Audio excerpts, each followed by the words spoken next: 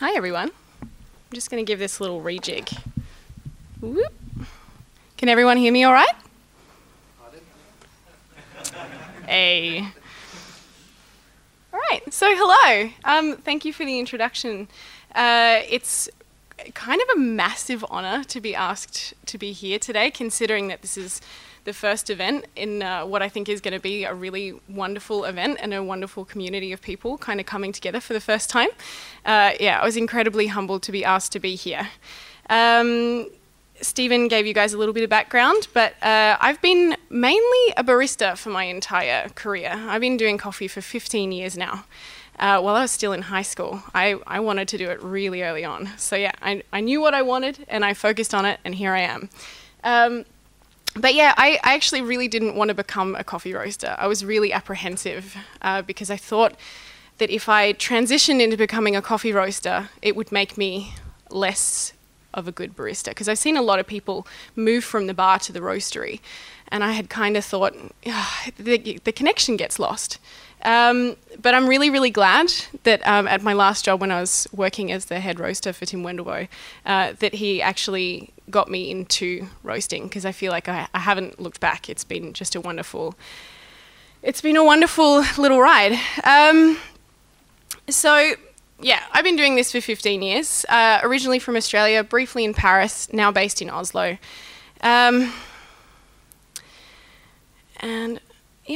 Now I've founded my own roastery. It's myself and my business partner, Jürgen, and we are probably in the next couple of weeks going to be sending out our first proper roasts, which is really, really exciting for us. The thing was, we started planning this roastery about a year ago, and we started putting together the budgets. And I said to Jürgen, I really want to make sure that we put away a significant part of the budget to go into research about which machinery we want to invest in. And he was like, oh, well, we have the Diedrich dealers here in Oslo. Wouldn't it be really great if we just purchase from them? Because then it means we have really great support from someone who is local in our area. And I said, well, in theory, that sounds really great, but I don't know very much about this roaster and what it's capable of. And he said, well, aren't all roasters the same? And I said, no, they're not. And he said, how are they different? And I said, I can't answer that question. So this is why we put away a significant amount of money from our opening budget. Everyone knows starting up a roastery, it's pretty hard when you're doing it on a barista salary. So we got some investors, and we also told the investors that we wanted to spend some time investing in some money and time investing in checking out different roasters, and they looked at us like we were insane. They were just like, surely it can't be that different. And I was like, well, I don't know if it's different or not. Nobody's really gone ahead and asked this question yet. And that's what I found when I started roasting, actually. Often you're taught the way to do things, but you're never really taught why you do things that way. And I feel like once you start digging and you ask questions, it's maybe because we don't have the answers to these questions yet. And people maybe aren't confident to share their opinion because they only do what they're doing because that is what is how it's been done before. The theory behind Taylor and Jürgen is that we want to be all about community. We want to be about fun, and we want to be about learning. We wanted to do this, and we didn't want to keep this to ourselves, because the thing that happened is we ended up doing 6 production roasts on 4 different roasters, and we ended up with 240 kilos of coffee left over. And I was like, what can we do with all this coffee? So we decided to, rather than keep these findings to ourselves, package them all in 35-gram sample bags and send them to the people who wanted to be part of our research.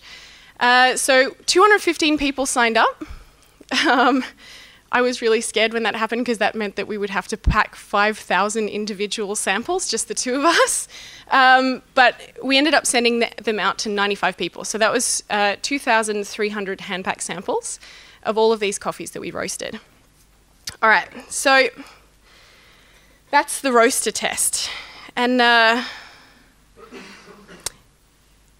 firstly, it was born out of the idea that we were going to discover the right machine to install in our roastery. But there was a secondary thing as well.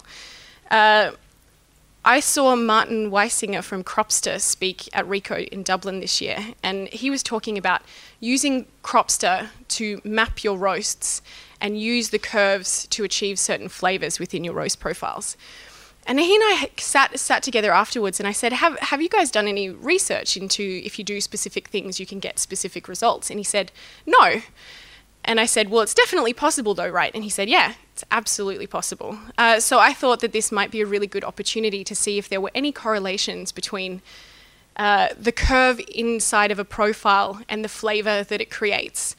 So yeah, it was kind of like a two-pronged exercise research project. You'll see towards the end of my speech that we weren't able to kind of tick both of those boxes. We found some information, but it's not necessarily going to come out with a specific answer. Although Joanna and Andy, I think, are maybe going to cover this topic maybe tomorrow. So yeah, we might have some answers after that. So I just want to give a quick disclaimer. I'm not a scientist. I'm just a coffee roaster. I'm not being paid by anyone. None of the companies are paying me to do this work. It's completely done on our own money. Also, my opinions are my own, and I always have some pretty strong opinions.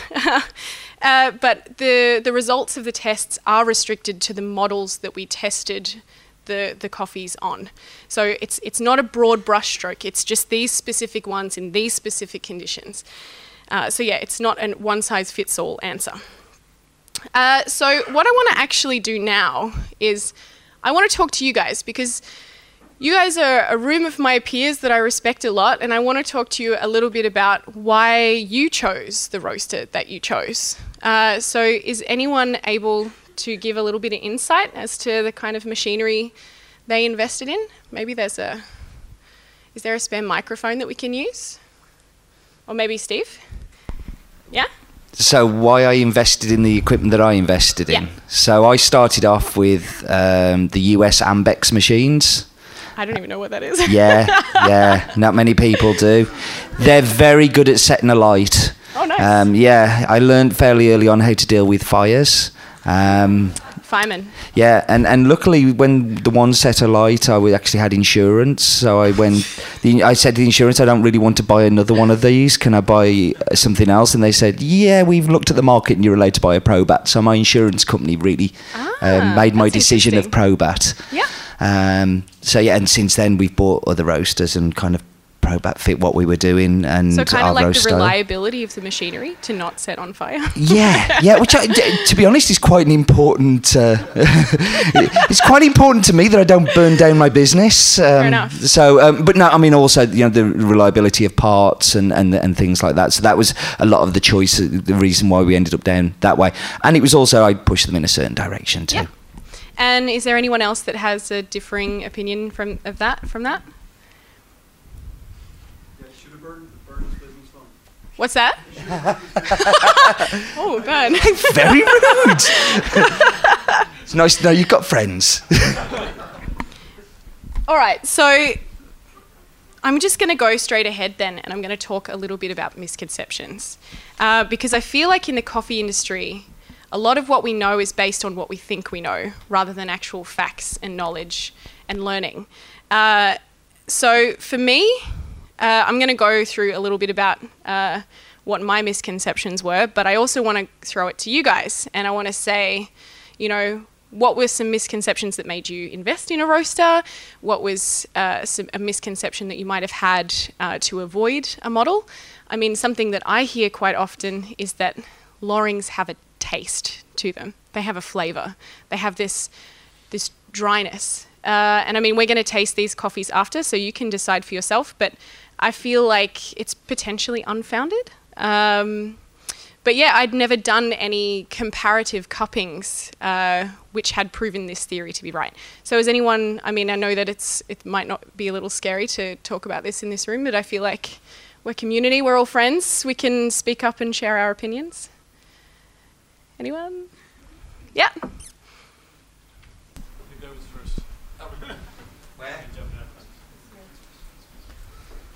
Just making me warm, that's all it is. Thanks.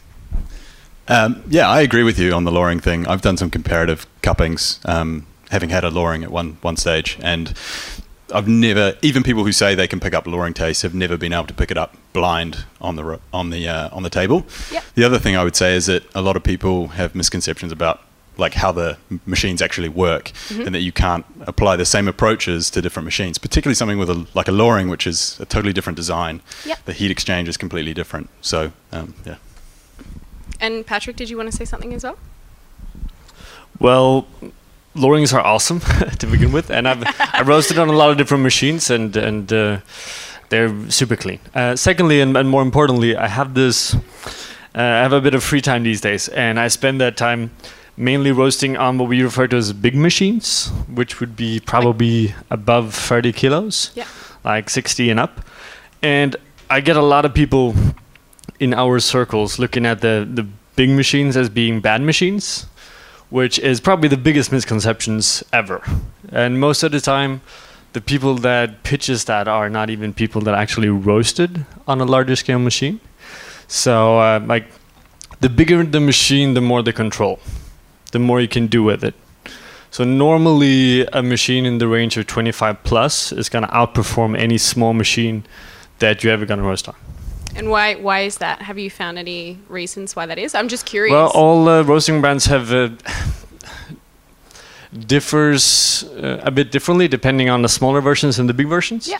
But mainly what happens, like Diedrich's is a good example, when you go up in size, you have more flexibility in airflow variables, gas distribution, and so on as well. Yeah. And all of the brands have kind of similar deals with that as well. So the bigger the better, to some extent. Yeah, absolutely. I mean, that should definitely play into your decision when you're opening a roastery. I mean, for us, we were kind of limited in the size that we have in our space because we only have 45 square meters in where we're moving into. So that size also plays a factor into that. Although I wish I had a bigger roaster, because for me that just means less time standing by the roaster and more consistent roasts for my customers. So, Taylor, I can be brave if you like, and I can give a counter view. And what? So I'm going to agree and disagree with Patrick. Yeah, do it. So I disagree about the Lorings. I feel like that it does lack the body that I've seen in other roasters, and from experiments on blind tables, I'm going to disagree. But I'm also going to agree about the size, and the bean mass makes a real difference on temperature stability in the roasters, and those bigger roasters tend to have thicker drums, which again more heat stability and heat retention and things. So, but yeah, the Loring, I like them as machines, but I do think they have a specific flavour profile to them compared to the traditional drum style roaster. I think pretty much where we're at as an industry right now is because we don't make a ton of money as small specialty roasters. I think we could all agree on that. So we don't have the money to be able to go around and do extensive testing. So we rely quite heavily on the people that are selling the equipment to teach us about its functions and how good it is. So that's why I think I'm not throwing any shit at salespeople at all, but I just feel like independent testing is pretty important. So I asked the guys on the Roasters Forum on Facebook, what are some of the reasons why... Oh, you can't really see that on the screen. What are some of the reasons why you would invest in a roaster? And they said reputation, cost, the location of the dealership and the support that they can get. The reason why I wanted to buy my roaster was about 35% on taste. The rest shared between usability and the technology, the location of the dealership, of course, and the support that I could get, and also the cost of it, because we are a startup. So there's that. So based on all of this stuff, I had this hypothesis that I was really going to love the Probat, because this is what I'd learned to roast on, and I had this very nostalgic connection to this machine. So I thought that I would just be proved that that is the roaster for me, and that's what I was going to buy. I had some other misconceptions about how the other roasters would perform, and I was actually I'm really happy to say that everything that I thought was proved completely wrong. So, just to give a quick overview of the factors that had to factor into this, as I'm sure all of you know, it's pretty much impossible to replicate anything perfectly, especially across different machines in different environments. so these are the things that I had to think about. So I had to think about the probe placement and the thickness, and how Cropster was giving readouts from these particular machines. I also had to think about how many probes the machine had. Some had only one, some had 3. I had to think about the flame restrictions, and also the kinds of gas bottles that they were using that were connected to these machines. Some of the flame dials, you could have 100% control. Some of them were 3-step. It was pretty challenging, I'm not going to lie. So the differences in the different models to be able to manipulate airflow, some of them had a lot of airflow manipulation, some had 0. And the piping that went into the machine, of course, that's going to influence a difference as well. You also had to think about the speed of the cooling tray, the speed and the efficiency of the cooling tray, the drum speed. I didn't mess with that because I didn't even know where to begin with that, just with 6 roasts only. I also had to think about the thickness of the wall of the roasters, because some of them had very impenetrable walls and I couldn't even hear the beginning of first crack. Also, when we sent these samples out, there were other factors that played in as well, like the composition of people's water, the protocol that they used when they cupped, their personal cupping ability. We had some people that were cup tasters champions. We had some people that were home baristas, a very wide array of qualifications in tasting. Also, the vocabulary and the cultural differences, people's training and professional history. I did reach out to Morton at Coffee Mind to see if it was possible to get a sensory panel to assess these roasts, to see if we could pull out any like really statistically correct data, but those guys were busy at the time, so that's a shame, but that was the idea in the beginning. So the method was, I'm going to have to move through this pretty quickly because we have a cupping for you guys to do. So we were going to travel to 4 different roasteries, going to do 6 roasts per roaster.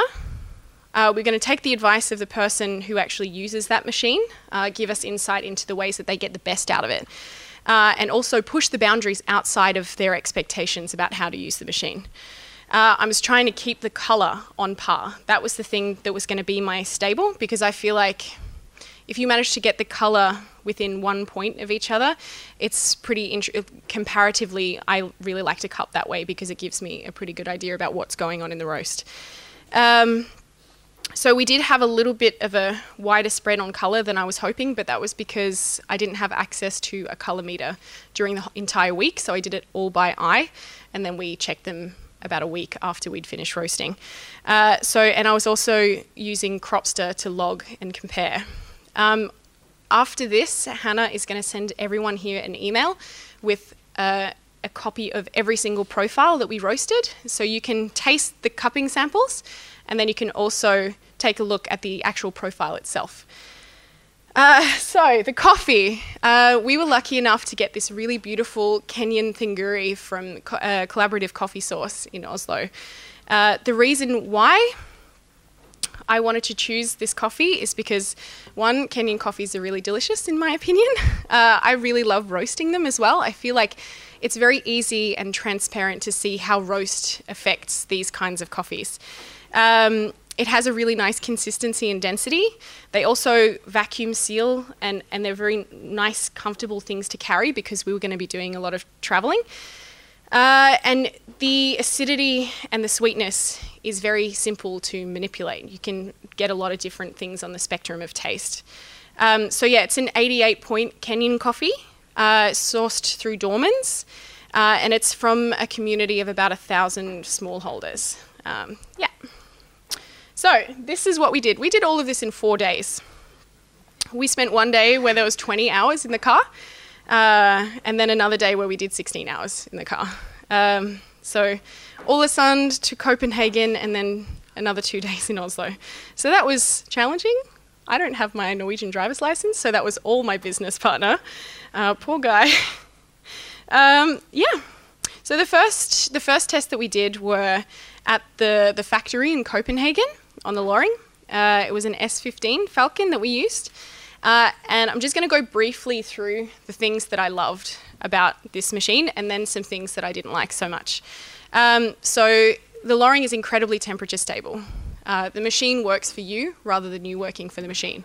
You can set it to idle when you're not using it, which I think, as someone who's only ever worked on a Probat, and when it's on, you've got to work. So that for me was like a real plus. The cooling tray is super fast. I've never seen a cooling tray cool coffee as fast as a Loring. No one's ever proved whether cooling the coffee quickly is a good thing, but that was just something that I've found that it was a very fast cooling tray. The accessories that come with it are great. I mean, you were talking about ergonomics. I never had to lift a thing when using the Loring, and I loved it. Because I'm strong, but I don't want to do that all the time. So the other thing that I also loved was the automatic logging. When you made a change, it automatically logged it for you. There's no kind of standing on the computer, typing things in. If you miss something, then, you know, it's lost forever. It's great. So the things I didn't like so much, the display was a little, what's the word? Like just tricky to use. It wasn't very reactive when you touched it. I ended up like double clicking a couple of times and really threw myself off. The Trier is very, I'm sure you get used to using the Trier, but for me the Trier was very small and stubby, and I ended up getting green kind of stuck in between the Trier when I pulled it out, and I couldn't get back in the machine. It was a little frustrating. The other thing that's not so great in my opinion is that flame is directly tied to airflow. And I like to be able to manipulate as much as possible. And I feel like with both of those things side by side, it's a little hard to be as creative as I wanted to be. Also, I had a really hard time listening to First Crack because you have to be watching the coffee physically pop in the Trier rather than hear it. I know some people have tried to use stethoscopes, but apparently that doesn't work so well either. So I guess it's just learning how to use the machine to get the best out of it. The second day was the Diedrich at Nord in Oslo. This was a little bit of a bigger roaster. It wasn't the same size as the other roasters that we used, but I've heard that this machine is really great to be able to allow for a great array of batch sizes. So we consistently did 10 kilo batches across all of the tests. Things I loved about it, it's a beautiful machine. It's designed really, really well. The accessories are also incredibly functional, share the same kind of, you don't have to load, kind of like you don't have to load with the Loring. The airflow and gas control is very easy to use. It's very intuitive as well, and you have free control of both of those two variables. I found it to be very intuitive and very reactive. There is a couple of things that I kind of struggle with on this machine. This is something that happened that I cannot explain. So you can see at the end of the roast there is when we were emptying the cooling tray. And we had the loader on at the same time that the destoner and cooling tray was on. And you can see in the exhaust temperature that it dropped really suddenly and really scarily. And for me, I always follow the exhaust temperature because I feel like it's the most reactive. Whilst both of them are important, for me that's the most immediate cue of what's going on in the machine. I can't explain this. So basically what we ended up having to do was just scoop out the cooling tray by hand because when we turned on the destoner and the loader at the same time, it sucked all of this energy and temperature out of the roaster. The guys at Nord don't actually use the exhaust temperature probe. They've never actually turned it on before I came. And I'm a little worried that this has maybe been happening in their roasts without them knowing because they weren't using this probe. I think someone from Diedrich is here. I think, maybe? Anyone? But I would love to talk to someone who knows why this may have happened because it was a little frustrating because we only had 6 roasts and I wouldn't have put the 2 samples that this happened to in the study had I been able to have more coffee and get some answers as to why it was happening. So yeah, that's something that happened that I should be aware of. Also with the destoner and that one, it allowed some like coffee bean sized stones to get through the destoner, which I think defeats the purpose of a destoner. But the next one was what I thought was going to be my favourite roaster, the Probat UG15 at Kuffa in Oslo. What I love about it is that it's very romantic for me because it's the machine I learnt to roast on. So I feel like there's this love affair in the specialty industry with refurbished Probats, and that's the reason why I included this. It is very old technology, but there are people who say that it's the best way to get to roast coffee. So that's kind of why I wanted to include it in the study. Once you heat the drum on a Probat, it also has really great ambient temperature. It can really carry you through your next roasts. It's very manual. I really love the manual feeling of it. You can really see and feel and hear everything that's going on when you're using this machine. I also really love using the Trier from this machine, but it's probably just because I'm used to using it. The things that I don't like about the Probat, it's really vulnerable to the environment. Between summer and winter in Oslo, it's an absolute nightmare to change your profiles over because the weather is so different and it affects everything that you're doing. It also had a 3-step flame, which was 30. It was either off, 30, 60, or 100. And that was really frustrating for me because it made me feel like I had no control whatsoever. Also, you couldn't manipulate the airflow at all on this machine. The last roaster was the Gießen W15 at Yaku in Ålesund.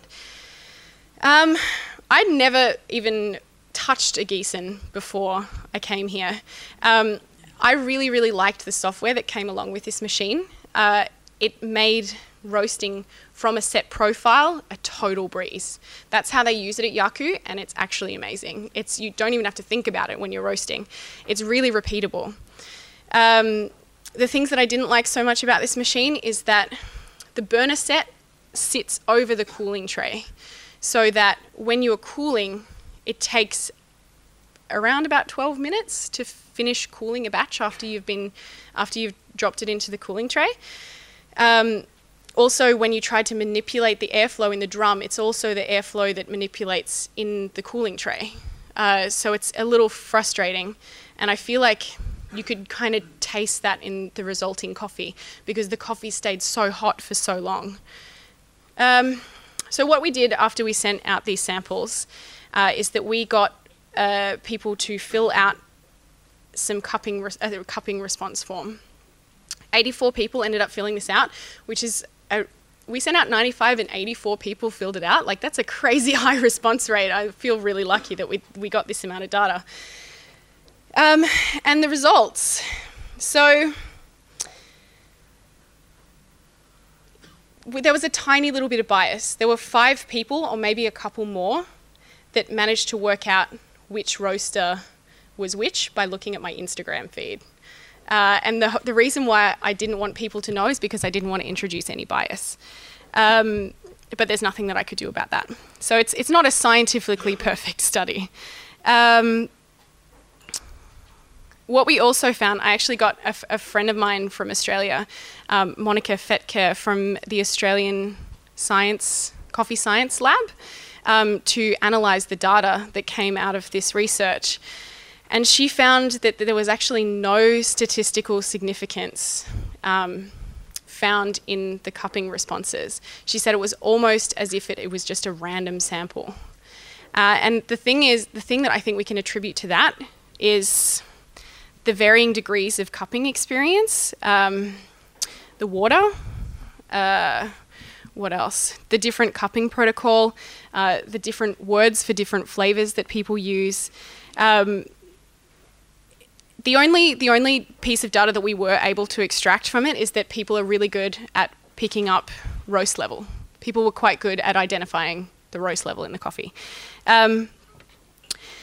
So yeah, the things, in conclusion, the things that I found was that the lack of statistical significance is indicative of 2 things. The first thing is that tasting coffee is entirely subjective. So people found different things that they liked in different coffees. And I think that that's a pretty good representation of our industry. There's not one way to roast coffee and make it taste delicious. And I think it's also another reason why we should kind of collaborate and share a little bit more as an industry, because we're not all heading towards the same target. All the targets are different, but there is a lot for us to learn when we collaborate and share together. So yeah, there was a really enormous spread in preference when it came to all of the coffees. It means that we're never going to create a monoculture, even if we're sharing profiles and talking about the way that we roast.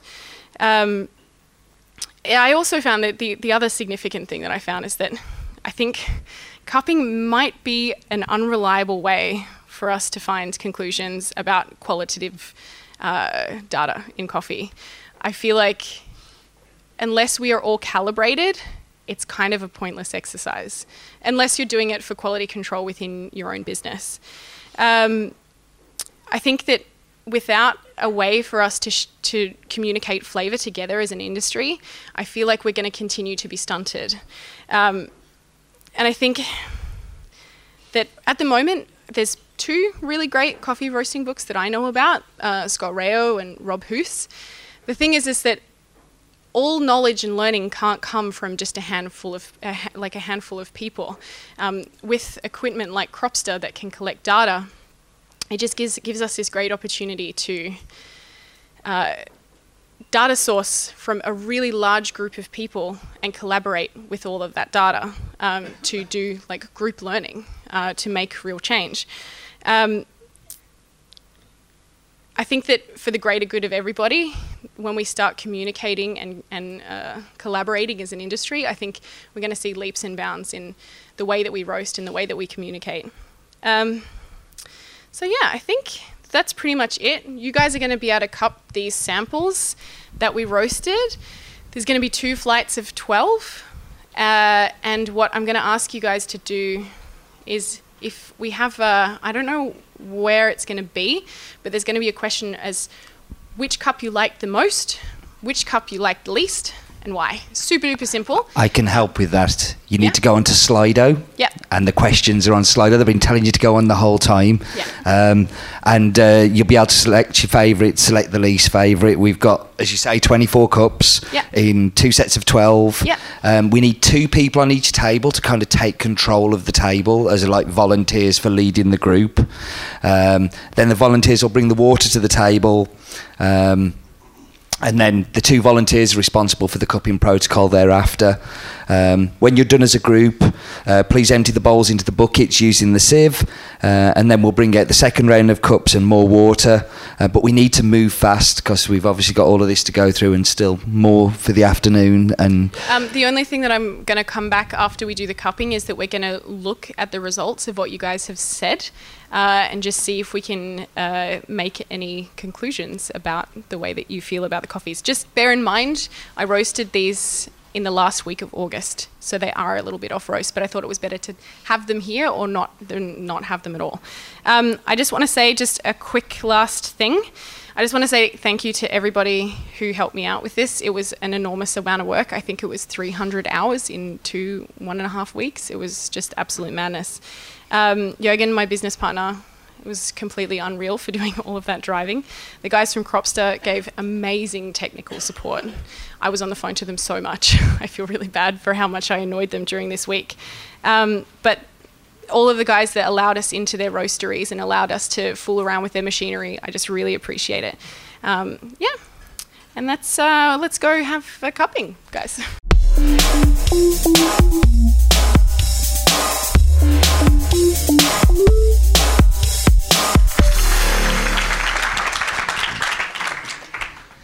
So we're going to set up the. We're trying to set up the Slido for the results from the cupping. I want to take this opportunity to see if anybody's got any questions to ask while we're doing that about what you went through with selecting the roaster and things. I have got one question for you while they're thinking about it. For your packaging, how did you decide the hair colour that you were going to have on the packaging? Oh my God, that was the hardest decision. We were thinking of like leaving it blank so you could like colour your own. That would be fantastic. Yeah, but the whole idea behind the packaging is I am the queen of indecision. I cannot make a choice to save my life. So the thing that we're going to do is we're going to invite different graphic designers and illustrators to actually get inspired by our packaging and reinvent it. So the shape stays the same, the labels stay the same, the logo stays the same, but the entire packaging will be reevaluated every time we go through a set of packaging. We want it to be kind of like collector's editions, kind of like, you get this packaging for this limited time only, sort of. And does the cat have a name? Yeah, the cat's my cat. It's Sid. Sid. Yeah. Sid, who ran off while you were on holiday, but he's now back. He's a little shit. Right, now we've got some results. We should really talk coffee instead of cats, because I can talk cats forever. So these were the cups that they liked best. Now, do you have the data for these? I do. So the most amazing thing is that this cup, 04, was the first roast that I did of this coffee on the first roaster. And it has just shone every single time I've cupped these coffees. And I mean, this was the cup that went, okay, this solidifies it for me. This is the kinds of coffees that I want to be roasting. So this was roasted on the Loring. It is, the colour of the coffee is 49.83 on the colour track, if that's relevant to anybody. It's got a development time of like 110. It's got a moisture loss of about 10.5%. No. Yeah, 10.5%. And it was a total roast time of 850 on the Loring. All of these profiles are public. You would have got them in an email from Hannah. But yeah, this is the one that swung it for me, because somebody asked on Slido, what roaster we're going to buy. We're going to buy a Loring. It's the most technically advanced roaster that's on the market. I really love the work that Michael and Jens do at the factory. I have a great relationship with them, and they're very supportive of us and have been from the beginning. And I just think that the fact that it's really low on the environmental emissions as well is also great. It's also smaller for a larger capacity than most roasters, so that works very well in our small roastery as well. So yeah, we decided on the Loring. And then number 6, just for interest, we should look at the second place one. Number 6 was also Loring as well. Yeah, so 4 and 6 are both from the Loring. 21 and 28 is 21 is Probat, 28 is Gießen. So it's a pretty good spread. I thought the Dietrich actually cupped really well as well. I don't think it's aged as gracefully as the other coffees. The Probat and the Gießen cupped really poorly in the beginning, but they've, as the samples have aged, they've improved. And it's been the opposite for Dietrich, and Loring's really held its own throughout the whole 7 weeks since the roast. Do we want to take a look at how did these correlate with the results that you got from the people you sent them out to? I mean, is there correlation here? That's the thing. There was the statistical. There was no statistical significance in any of the tasters' feedback. I mean, I could select the names of the people who I know who have taste qualifiers. Maybe I'll do that and see what kind of data I can pick up from that. But there was no clear leader like you've got here. You've got 23% against 9. It was like a random sample, actually. Yeah, that's what it looked like. And I think there's a lot of reasons why that was. And I think had I had the opportunity again, I'd probably get a trained panel of tasters. But I mean, yeah, there's nothing I could do. Shall we go to the word cloud of the PR04? I love the word cloud. It's great. That sounds like a Kenyan coffee. Sweet and juicy, clean. Yeah. Yeah, for me, the acidity was really well integrated in this coffee, and it was very sweet. It had a nice crisp finish. That's kind of what I look for in a really nice Kenyan coffee. So, and the cups that you didn't like. This seems a little bit closer. So this doesn't seem quite as clear, a clear winner. So the Probat was the PR20. 26 was Gießen. 9 was Loring. And 11 was Dietrich. So yeah, there's one of each. But that being said, I did push the limits of each of the roasters. So there is a spread. I wasn't looking for a perfect roast. I was looking at where I could push them to get quality or to get something terrible. So just to quickly run them down for you. So 20 is a really light roast. It's 46.5, which is super light, really underdeveloped. It was a very quick roast. I think I hit it really hard with a lot of heat right from the beginning, and it was just a little overdeveloped on the outside and quite underdeveloped on the inside. So it made for a really unbalanced cup. Yeah, so that wasn't great. 26. That fell in with the range of where it should be. It was the colour of it was 49.8. It has a development time of 1 minute 10 seconds, so it's pretty much identical in numbers to the one that you guys liked the most, but you guys liked it the least. So that's super interesting. And then I'll just go into 9 as well. So this one was 50.3 in the colour from ColourTrack. That was also a really similar time to the first coffee that you guys really liked.